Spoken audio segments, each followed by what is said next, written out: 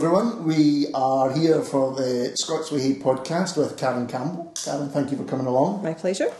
And we're here mainly to talk about your latest novel, This Is Where I Am.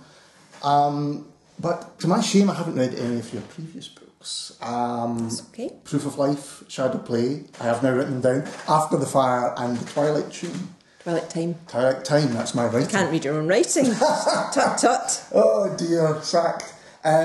But are there crime novels, I take it, are they? No. No. Excellent.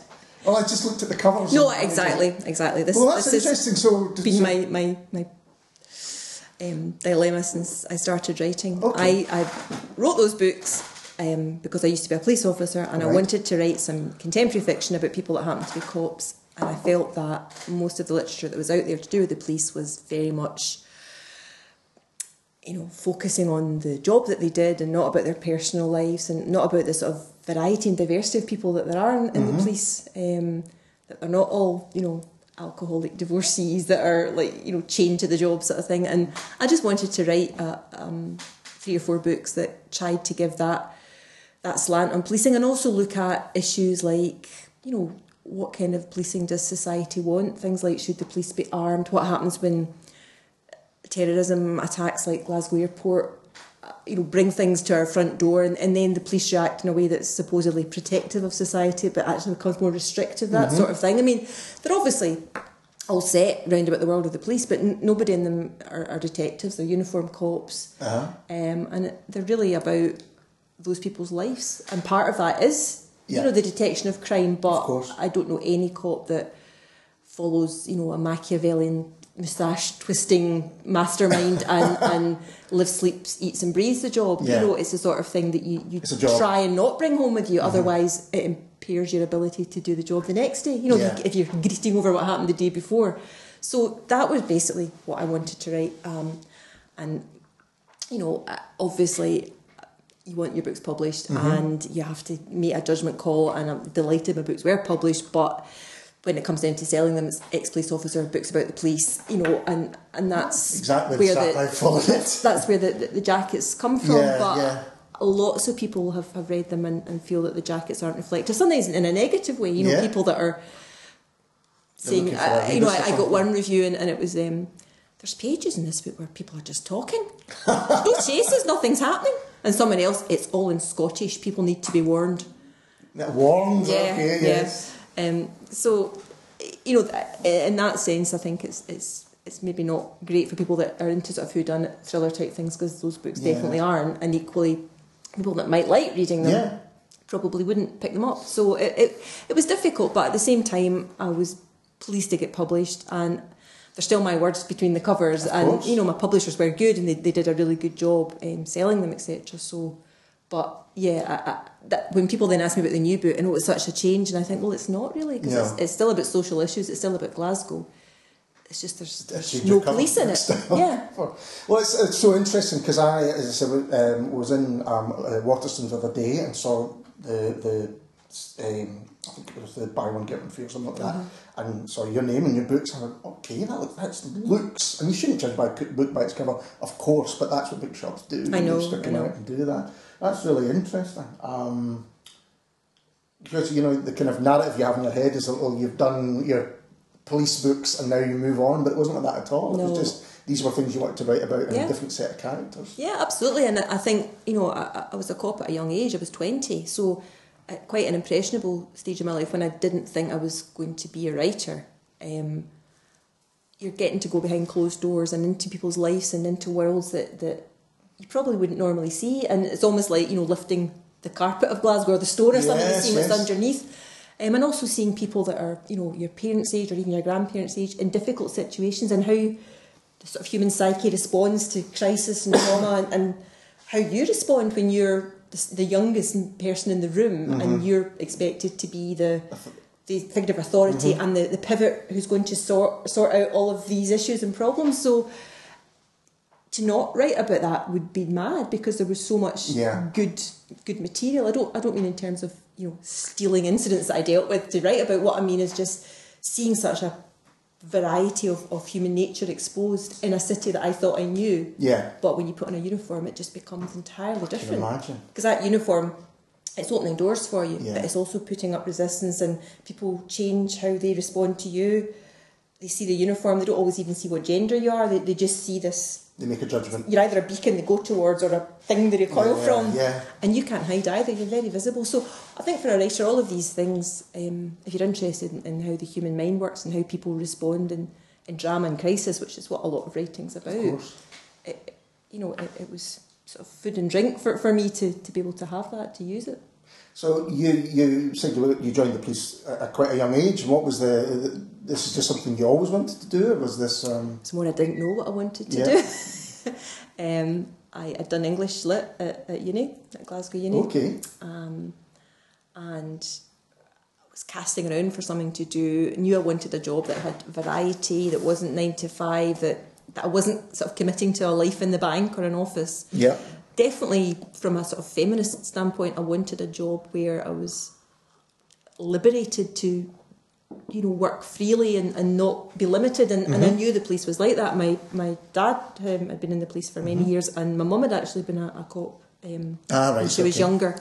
So I had a quite sort of strong knowledge of what the job entailed. And to be honest, it was more a case of, I don't know what else to do. And I know quite a few people that have perhaps become teachers because that's what their parents did, or and I don't ever think it was my dream career, but it was a stable, interesting job. Because as you say, it carries with it certain stereotypes, or people have immediate reactions. But I suppose if you've been brought up in a family where you understand the kind of individuals behind the uniform, and I knew, what the real people were like when the uniform came off. And I think again with my writing, that's what I wanted to sort of explore is. You don't get put in a cupboard at the end of your shift. You go home and you live in the society that you police. So it's not, you don't want it to be a negative impact that you have in the world. And obviously, most people meet the police in times of crisis or trauma, or when they're being told to do something they don't want to do, which nobody likes. So I had a different attitude, I suppose. And there was also an element of, I think, when you're 19, 20, you're idealistic and you want to make a difference. Yeah. It seemed to me the sort of job that you could actually sort of roll up your sleeves and get involved in society's ills.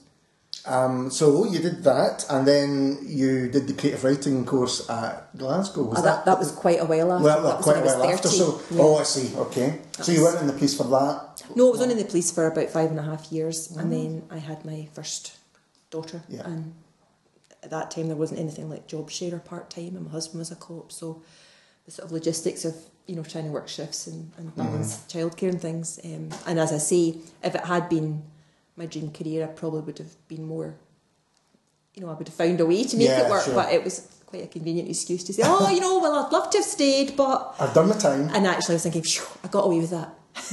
Nobody discovered I was a crap cop. Well, it's interesting because there's 2 policemen in the This Is Where I Am. And very briefly, yeah. But what did strike me, even though they are in it briefly, was that they avoided the whole good cop, bad cop. They were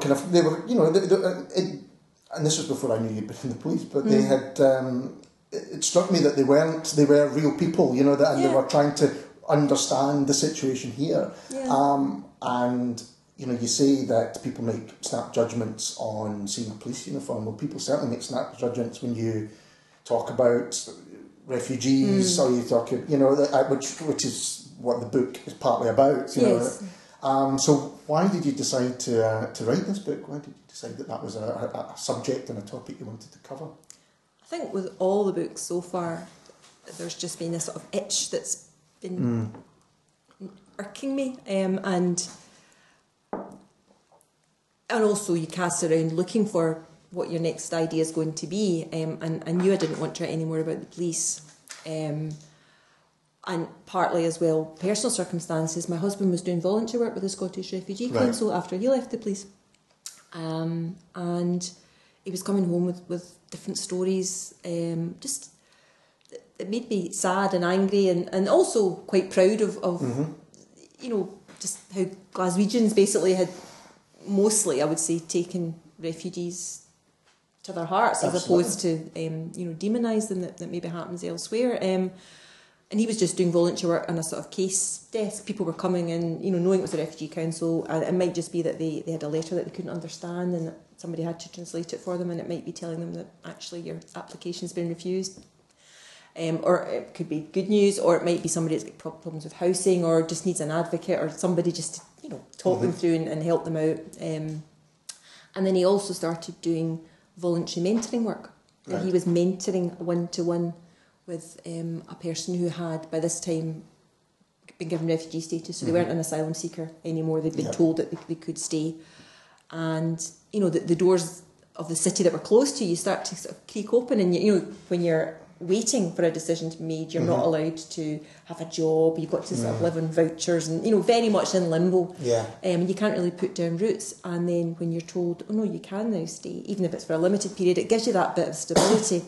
And this scheme, which is now stopped through lack of finance, unfortunately, was just a way of helping someone to integrate and basically having a local person as their buddy. Yeah. And, writers are kind of vampires as well, and I thought that would be a good structure for a story, because in the book and in real life with this scheme, you meet once a month over the course of a year, and you take the mentee to different parts of the city. Yeah. As a kind of cultural awareness, but also things like the Barras to show, just Glasgow colour and maybe some not so good bits as well, and just to give someone a kind of orientation in the city. And I thought that could work well as a novel. So it was that kind of combination of clinical thinking, that structure would be good, and the genuine, Dougie would come home and say, this guy had been a volunteer for 7 years at the Refugee Council, didn't come in this morning, got Dawn raided, and that's him away. And then he was telling me about, historic cases where basically it sounded like people's files had just been lost. And then finally somebody gets to the bottom of their entry, puts a stamp on saying denied, and this person, off they go. So those things were like, there must be human stories in this, I want to write about it, and that's what I did. It's interesting, because one of my questions was the worries about writing, about such a situation, because people, have prejudices on both sides, and and I think what you do is avoid them. But it sounds to me like you could actually turn to your husband and say, "Is that, realistic?" Or would you do that? I didn't. I've tried that with all my writing. Is that you have an idea, I like to go with it, see how far I can get on my own, and then if I feel that I need a bit of research, like some of the bits in the book, I've got my niece is a psychologist, and I sort of spoke to her about child psychology and things like that, because I don't know anything about that, and there's a little girl in the story that's obviously very traumatised, and and I didn't want to write an awful lot about that, but I wanted to make sure it was right what I was seeing in terms of the approach, but I kind of just do that as and when I need it. And with the refugee stuff, I spoke to some refugees myself, because it has to be, I think if you get your information sort of third and fourth hand, it's never as good as if you can speak to somebody first hand. I can understand that. I mean, the Refugee Council were very good at putting me in touch with people, and I didn't, again, I've never wanted to appropriate people's real stories, because I don't think that's right. I think it's lazy writing, and there's just something, immoral is too strong a word, but they're not my stories to tell. Yeah. So I was more interested in getting the sort of sense of confusion right, and the sense of difference, and I can imagine what it must feel like to be a refugee and leave everything behind, but I'm never going to be that person. So, and I didn't want to drag people's stories out of them and make them cry just like, that's really good. Yeah. So it was more things like, somebody explaining to me how the cold was freezing the blood inside their fingers, and they'd never felt such extreme cold, or getting terribly upset when somebody casually at college moaned about going up to see their mum that night because their mum, their whole family don't exist anymore. That place doesn't exist, and how little casual things, like you can be stoic most of the time and just be moving forward, and then a wee thing like that, small thing tips you over the edge. Yeah. So, and I don't think if I just asked Dougie what he thought, that I would have got that, because I had in my head the sorts of things I was looking for. But the main thing is you just let people talk, and So, the characters in the book aren't based on anyone. Right. They're entirely fictional. That's interesting. But the sort of sense of displacement that a refugee feels. I hope I've got it as near as I could. Did you feel the mentor in the book is Deborah, and she is trying. What I love about the book particularly is this clash of cultures, where there's such a kind of honesty in trying to be polite when actually you're not understanding each other. There's a great dynamic there where they're trying to communicate as best they can, and they're actually getting very frustrated, but both are from a background where they say, well, no, I shouldn't really let that show, until they get to know each other well enough to do it. And it's about friendship. For me, it was about friendship, definitely. And a growing friendship, and an unlikely one perhaps. But did you feel when you were talking to the people that you interviewed that there was confusion is the wrong word, but there were things that you didn't understand about each other's worlds, or maybe they didn't because you were interviewing them. They weren't exactly interviewing you back. But did you find that? I think, yeah, possibly. I did an event recently down in Liverpool, and it was mostly refugees at that event, and I was talking about the book and the characters, and one chap in the audience who was a refugee asked me, did Deborah and Abdi mind me taking their stories and writing about them? Because although I just assumed people would realise this was a book, it was fictional, and obviously I hadn't explained that enough, and I'd mentioned talking to refugees, so he had just assumed that the book was actually true, and it was their story. I mean, I don't think he'd read it, it was my fault for not explaining it probably. But that made me think, have I ever really explained that this is a made-up story that I'm writing, and I'm just getting, pointers from people? Do you feel you have to? That's an interesting... Because it didn't cross my mind that it was anything but a fiction. But then the questions, start to think, well, how did you do the research of it and all of those things? But I think it matters. You would mind, wouldn't you? I would imagine, yeah. Well, I think it matters. If you're trying to write about a subject that is current and contemporary, I think you want it to be authentic to some extent. I don't necessarily mean rooted in fact, because the good thing is you can take something that's real and write around that, but you don't want to skew it in a way that it shouldn't be, if that makes sense. I don't know if I'm explaining myself well, but I don't like the idea of being a tourist with your writing. Yes. I think if you're going to approach a story, whatever it is, you have to get a bit grubby and a bit in there, and even if it's a bit unpleasant, try and make that bit as real. I understand that completely, and I think a mistake that some people maybe make when they're writing books where there are scenes which are very difficult to put yourself into the shoes.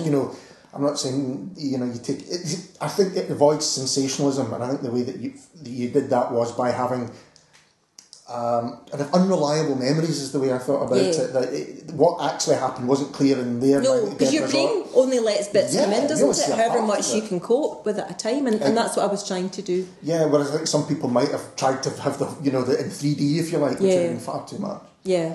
When you were writing books set in the world of police, did anyone that you previously worked in come along and go, yeah, that's me? People think they're in books all the time. People that know you think... My mum thought I'd written something about my dad in one of my books, which wasn't true. It was a particularly grumpy old bugger of a superintendent, and Mum said, did you have to be so rude about your father, Carol? And it genuinely wasn't. That's more about you, I think. Exactly, that is what I said to her. So I think that happens more than you would imagine it does, but anyone that I'd worked with in the police that had got in touch, it was to say how much they'd enjoyed and how refreshing it was to feel it was real, and it was like a world that they could understand and relate to. But with this book, I don't know if every refugee's got a personal experience, and everyone's and I never set out to make this a book about what it feels like to be a refugee in Britain today. No. I just wanted to write a human story based around... I suppose I kept thinking, what if this was me? What if... And what if this person you walk past in the street every day, what if they were a doctor or a lawyer in their home, and they're reduced to sitting on a street with a sign saying hungry and homeless, and I was thinking about things like language, and when you're abroad and you don't speak the language, and even something as simple as getting on the underground or asking for directions, you become stupid and childlike, and that's not reflective of who you are. Yeah, exactly. But you point and make noises. And then people treat you as if you are that. And I thought, imagine if that, and that's, you've chosen to go on holiday, you've researched that place. Imagine if you're in a place you didn't even know existed. You've ended up there through no wish of your own, no fault of your own. You're struggling to make a life for yourself. You're maybe visually conspicuous because of perhaps the way you dress or the colour of your skin or whatever. You're in an area that probably the locals don't want to stay in. And you're trying to make yourself understood and maintain some degree of dignity. And also maybe when the place that you left behind, figures of authority would be the sort of people you would avoid. Yeah. Because they're the ones that maybe did this to you and dispossessed you. So all the time, all I could do as my benchmark was think, okay, how would I feel if this was me? Yeah. And try and take it back to that human level. And if some of the facts and stuff are wrong, I mean, I never went to the Dadaab refugee camp. I just researched about watching documentaries, looking at UN reports, going online, reading people's blogs that are maybe aid workers and things. That was as close as I could get to that. So there's probably stuff in that isn't 100% true. But you can't get everything 100% accurate. But and then I tried not to focus on too much of the... obviously with the police stuff, a lot of it was very procedurally based because I knew exactly what I was talking about. But with the Dadaab, I talk about the feeding stations and stuff, and I saw a documentary about that, but that might not be what most of them are like, and somebody that was there might say, no, it's not like that now. But there's also things like there really were people there that have been there for maybe 16 years. Yeah. Which you think of it as a transit camp. So I wanted to get... It becomes people's homes. Yeah, I wanted to at least give voice to that sort of, how must that feel that you must shut down. It must be like being in prison, but you don't know when your sentence is going to finish. Yeah. And it is... The thing which comes out of the book is it's character driven. All these terrible things happen, and but it's about the two central characters, different stories, and Deborah's stories is as fascinating in some ways as Abdi's. How did you approach writing her character? Well, I've described her before as my comfy slipper character. Abdi was obviously I'm stretching myself. I'm not a Somali man who has crossed continents and has converted from Islam to Christianity and has lost his wife, and I'm not that person and never will be. Deborah is a sort of counterpoint to Abdi, but she's a Glaswegian woman, maybe slightly older than me, but it's like I kind of knew I was in her skin a lot easier than I was with Abdi's, and I don't think I would have attempted the book had it only been from his point of view. But I think to have that confusion and the growing realisation from both of them and the friendship, I think it needed the two of them to do that. And Deborah becomes close to his wee girl as well, so there's a sort of her latent mothering instinct because she doesn't have kids comes out as well. And but I found her easier to write than Abdi, and I don't think she's necessarily that sympathetic at the start. I don't think most of the characters I write are always sympathetic to begin with, but no, there's layers that comes off, and well, certainly she's very buttoned up, and a bit of a nippy sweetie, I think, and she's not quite sure why she's volunteering either, and she's a bit uncomfortable with it all. It's when it doesn't go when things don't go as she expects it should do. Then she becomes defensive about it. Yes, and doesn't quite takes a while to understand that because she's set out that we're going to do this and we're going to do that, and the other person might not be quite what they want to do or something like that. She used to be a teacher, so she's approaching it as a kind of project, and I kind of... That's exactly what it is, it's a project, And he's not, he's a person. Yeah. And I suppose I was thinking as well about, why do we volunteer? Because there's a bit in the book where she, at the start, she sort of talks about when you decide to give to a beggar in the street sort of thing, and after I thought maybe it's just me, maybe no one else does this, but a few people said no, I think most people do that. You make a kind of judgment call. Are they going to use this money wisely, or does he look like he's just a druggie and he'll just or he'll drink it all away?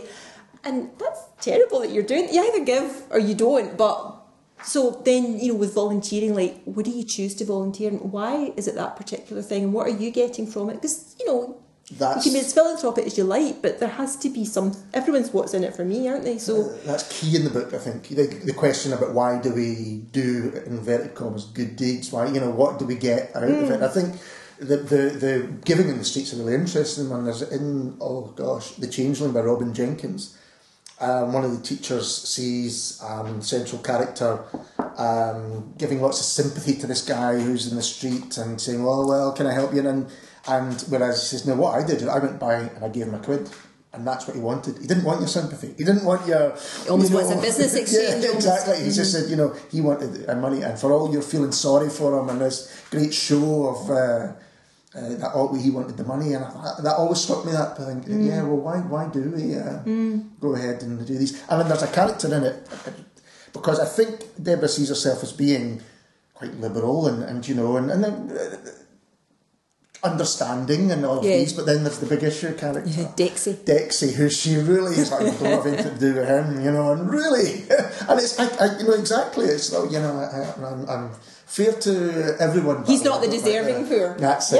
Yeah, I think you're right. And also, I think it's important when you're writing about potentially dark subjects that you have some humour and some light as well. And obviously his situation isn't humorous, but he's a typical Glasgow punter that's larger than life, and alright, how you doing? And so he's there for a bit of light relief, I suppose, as well. But also, it's actually a chance for. Quite early on in the book, Abdi talks about how maybe one day he'll be able to move sort of generously and freely about the city the way that Deborah does, and almost give to other people. And his friendship with Dexy is almost the beginning of him not being the lowest of the pile. And he's trying to help Dexy in some way. But that's like a boundary that's been eroded too far for Debs, and I think there's maybe a bit of jealousy there too. This is my refugee, you can't have him. That does come across. And I think again that's a kind of toothy wee Scottish thing, isn't it?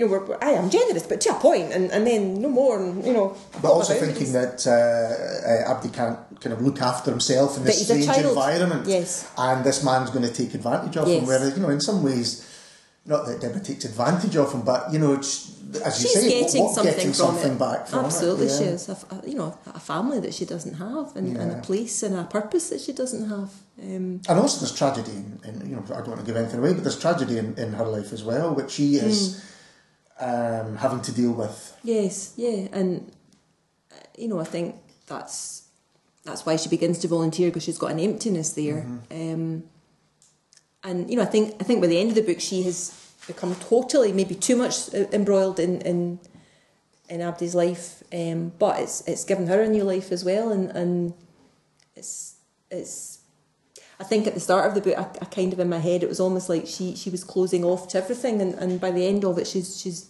a different person. She's very open and thinking about other avenues in her life. Her life absolutely opens up, and it wouldn't have to be reliant on Abdi either anymore. Well, exactly. I hope that seems to be that way. I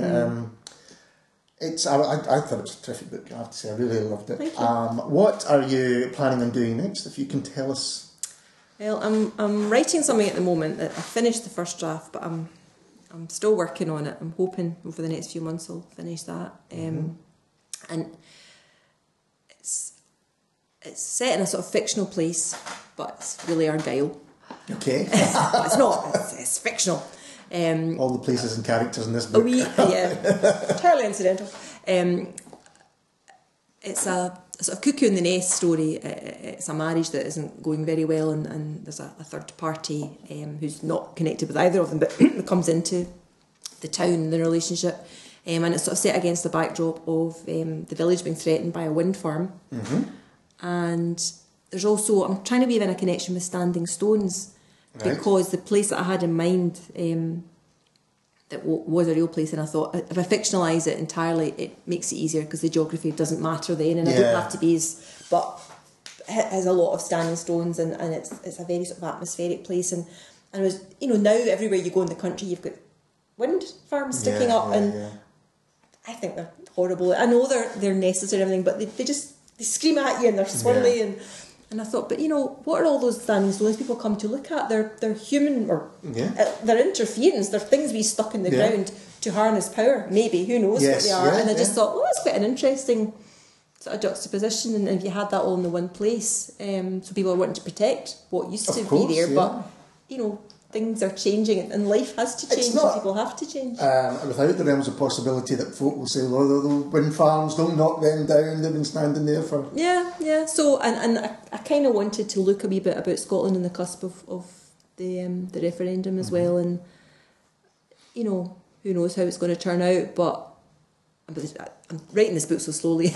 The result will be out before I fully finish the damn thing, but I think it's a really interesting time in a nation's history that you're kind of poised on, and it's going to be different anyway, no matter how the vote goes, I think, because... Yeah. Oh, yes. The next day will be a different country. You know, there's a big pot of porridge being sugared up here, and people are going to want something different at the end of it, whether the outcome is yes or no. People that don't want independence will have huge repercussions to live with. If don't get independence, there's still just like all these people that are fervently fired up, and so I think that's interesting to look at as well. So is it set in the run-up, or is it set after in the run-up? In the run-up, yeah. Because I like things that aren't definite. I think that's interesting to write about as well. It's what ifs, and you know, I like books to finish that way as well. That it's not like wrapped up in the wee bow. It's like, oh, okay, then there's all these paths now that can. So I think that's an interesting time to write about as well. When we were talking earlier on about James Kelman, I think that's what he does brilliantly. Almost like you just arrive halfway through somebody's story and then leave again, and you know you've no idea what. Absolutely, I think I love the idea of, you know, you're sitting on the top deck of a bus and you're sort of looking in a window as you pass, and it's like there's a life frame there, and all you've seen is some woman stretching up to a cupboard or something. But especially with short stories, I think that's a perfect way to look at it. It's just a snapshot of some passing thing. But with every novel you write too, you've got to decide where you crop it and how you frame it. And I like that sense of the person was walking onto the page before and there they go carrying on afterwards. And that's the books I like to read, is the ones where you shut them and you think, I wonder where they go next. Yeah, and I think again with the police ones, that's probably where I got quite a few negative comments, because I often left things very open-ended, and with crime fiction the whole raison d'etre is that, you know, there's a resolution and justice prevails, and then you start the next one, and my experience in reality was an awful lot of the time it doesn't. So I just think that's an interesting... And that's exactly the kind of books I like. I like, you know, snapshots of people's lives. I think there's enough drama in everyday life that you don't have to kind of overly play up to it or anything like that. And I think it's a really interesting time for people writing now, coming up to this vote. But I think you're right. Whatever way it goes, it's going to be fascinating to see how people react in terms of books or music or you know, in general, both in one way or the other. I hope there is a reaction though, because if nothing else. You know, I'm a child of the 80s, and like, you know, socialist worker at the corner of the uni steps and things like that, and it seems to me that there's not so much political excitement about young people. Well, there is now. I think this is hopefully generating that, but there was definitely a sort of a lull, and people didn't seem to march and campaign and get agitated about things so much as I remember in the sort of 80s and 90s. So hopefully this is maybe regenerating that. I hope so. I think certainly in Scotland, after maybe the poll tax marches and things like that, people really thought, well, no matter what I protest, what's the point? What's the point? I think you're and right. That was the problem.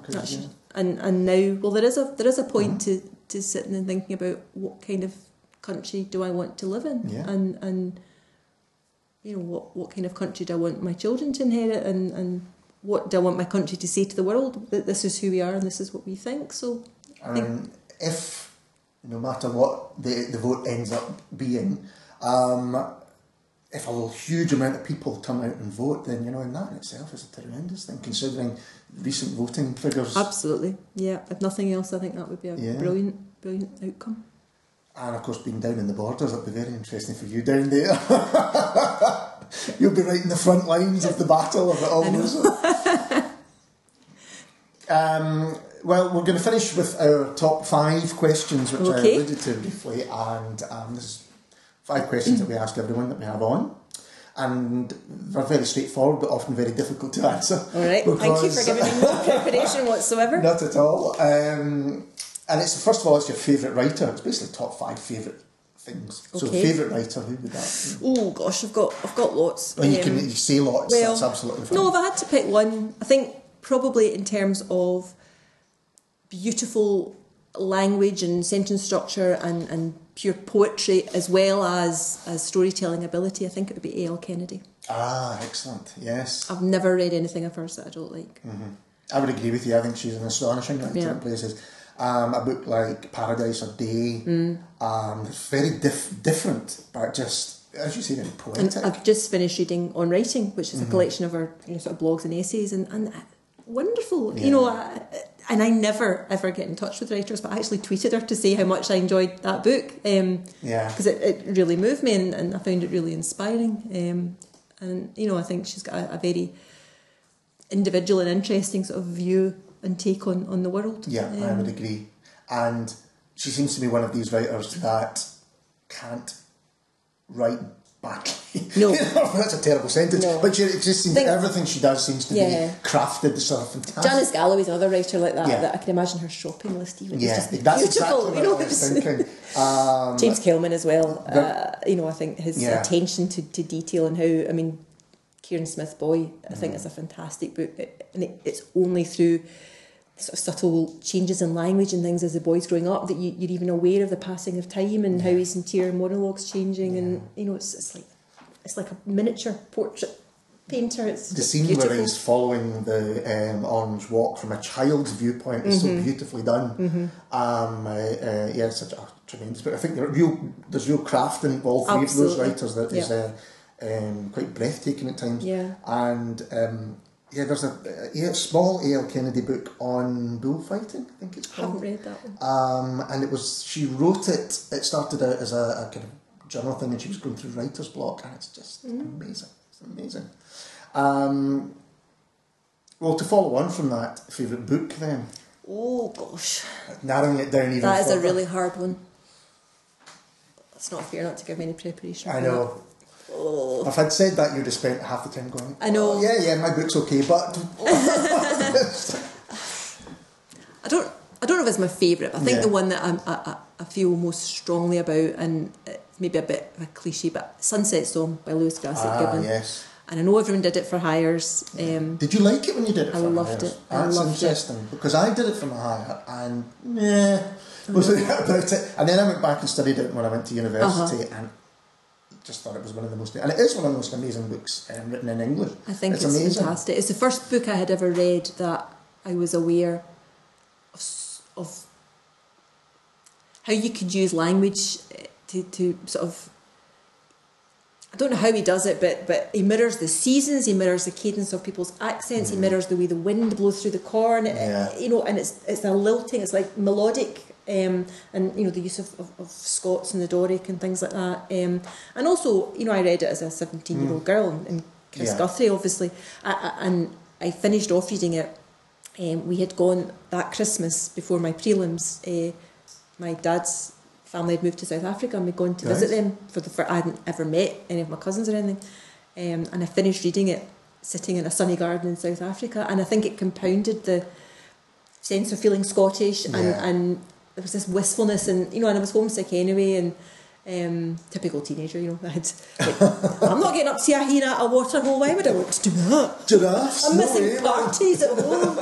And I just remember the tears running down my cheek, so I've got that kind of personal resonance about how when I read it, but having read it again older as well, and it speaks of Scotland also, and a way of life that's passing on, and it's just a beautiful book. I mean, to have it does speak of Scotland, but in a small village again, and unsensational, and the sort of passing. The war is out there and it affects people that come to the village, but you're not caught up in that, and it's it's about women's struggle as well. Like Chris has these ambitions, but because she's the girl, she has to take her mother's place almost, and she doesn't get to go and be a teacher, and she doesn't she doesn't fulfil her potential, and so I think all of those things are just very resonant to And you're right, it doesn't sensationalise. There's a fantastic scene where our father is obviously his danders up, put it that way, but the way it's written, You have to kind of read it a couple of times to understand what is exactly being said. But isn't that true in real life as well? Because you would think, I was imagining that that didn't happen. He didn't mean that, wouldn't you? Of course you would. Again, it's his language choices and what he chooses to reveal and what he chooses to conceal that mirrors the character's experience, which I just think is wonderful. Yeah, it is a tremendous book, and as I say, I maybe being a teenage boy when I read it, I was like, oh, that's rubbish. But no, I've gone back to it and I think it's amazing. Favourite film? I'm not a great film watcher, to be honest. I suppose every Christmas I like to watch The Bishop's Wife with David Niven and Cary Grant. I have it on DVD. It's an old black and white film, and it's just one of these lovely heartwarming that I've never seen it, and my dad. Everyone goes for It's a Wonderful Life, it's The Bishop's Wife. Well, you probably would like it. It's basically David Niven is a bishop, and he's praying for guidance. He wants to build a cathedral, and he's got to basically sweet talk all the rich old biddies in town to get money to build a cathedral.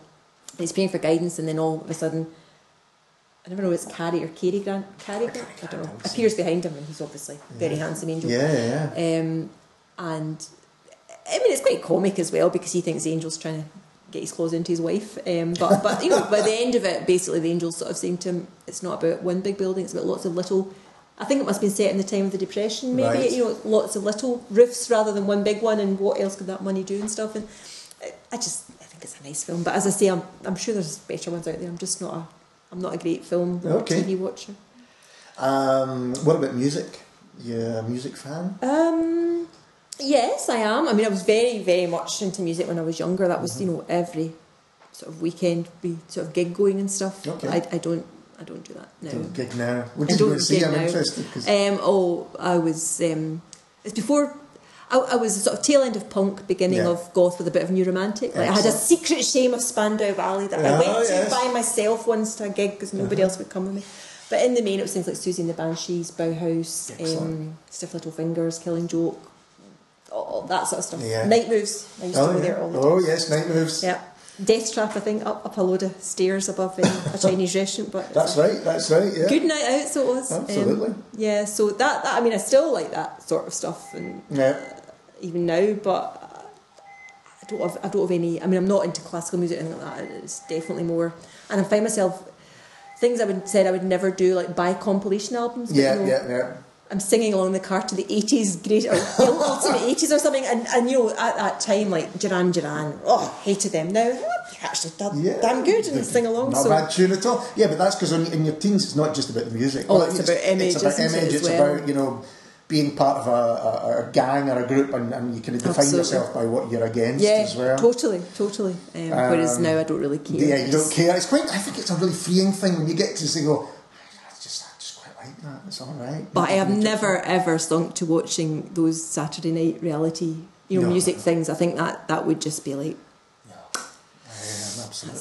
That's you. All your punk credentials are just gone. One thing, covers of Duran Duran by people on reality shows is a different thing. Called Fernando or whatever. Yeah, no, it just doesn't work. And finally, it is. What made you decide to become a writer? What was there one book that, or one something like that you thought, this is what I want to do? Well, I think a lot of the time they say you write the book you want to read. Mm-hmm. So I think for me it was this sense of, I've never seen a TV programme or read a book about a cop that feels genuine. So I suppose that, but I've always loved I Write Book Festival. Mm-hmm. I went to that before I wrote, and I think that idea, and I think probably also doing the creative writing, that's when I started going to I Write as well. So I was sort of sniffing around the periphery thinking I'd like to do that one day. But I think going from writing as a quiet solitary thing that you did almost like a guilty secret to being in a community with other writers, so things like doing the writing course, then you find out. I mean, I knew about the Edinburgh Book Festival. I didn't know that there was a book festival in the Mitchell Library, and going to readings and hearing people talk about writing as an okay thing to do, as opposed to have to be a secret. We don't talk about that. Cam writes. And actually how the steps you can take to achieve that, and how you hone a piece of work, and that there's. I mean, my tutor on the writing course was Willie Maley, Yeah. who's a great friend to many writers, and he was very good at being pragmatic and saying, nobody's going to come and wheak your manuscript out of your bottom drawer. You know, if you want people to read it, you have to get out there and present it. And so, I suppose if I had to say anything, it would actually be the creative writing course. And I know people can be funny about doing creative writing courses because, you know, there's this sense that you're all being churned out like a sausage factory. But for me, it was like a light going on. It was like being set on fire and just being made aware of one, the quality of contemporary Scottish writers now writing that I didn't know about, ones in the past I didn't know about, and future outlets for me, I guess, as well. And so you wrote before you did the creative writing course? I did, but just kind of a short stories, dabbling. I mean, I had to put in a portfolio for the course, so I kind of tidied up things I've been working on. It was an article I had read when I worked at the council in the press office. We had the press cuts, anything to do with the city, we had to file every day from the newspapers, and it was an article in the Herald, and it was Anne Donovan talking about, I think she'd just won them. I can't remember if she won the Macallan before she did the course or not, but anyway, she'd either won a prize and was about to do the course, or she'd finished the course and won the prize, but she was talking about both things, and I just thought, that sounds brilliant. You actually get to go back to uni and get another degree and get to write. That sounds too good to be true. And the Glasgow one, to be fair, has got a fantastic reputation and has proved, has many, writers that have come out of it have gone on to do very well. It was brilliant. I think it's interesting. I think that's what seems, certainly in Glasgow, there is a fantastic community of writers, events. There's maybe not as many readings as there used to be, but now I can think of 3 different literary journals that have started in the last few years, things like that, and young publishing houses as well. Exactly. Things like Freight do books as well as journals and things. So there's definitely a sort of renaissance. Yeah, it's a good time to be doing it. Definitely. Yeah, absolutely. Well, listen, Cam, thank you so much for doing this. My pleasure. Thank you. It's been a pleasure having you here, and we'll be back next time. I think we're going to do another musical one, so you can listen to that when it comes out. Cheers.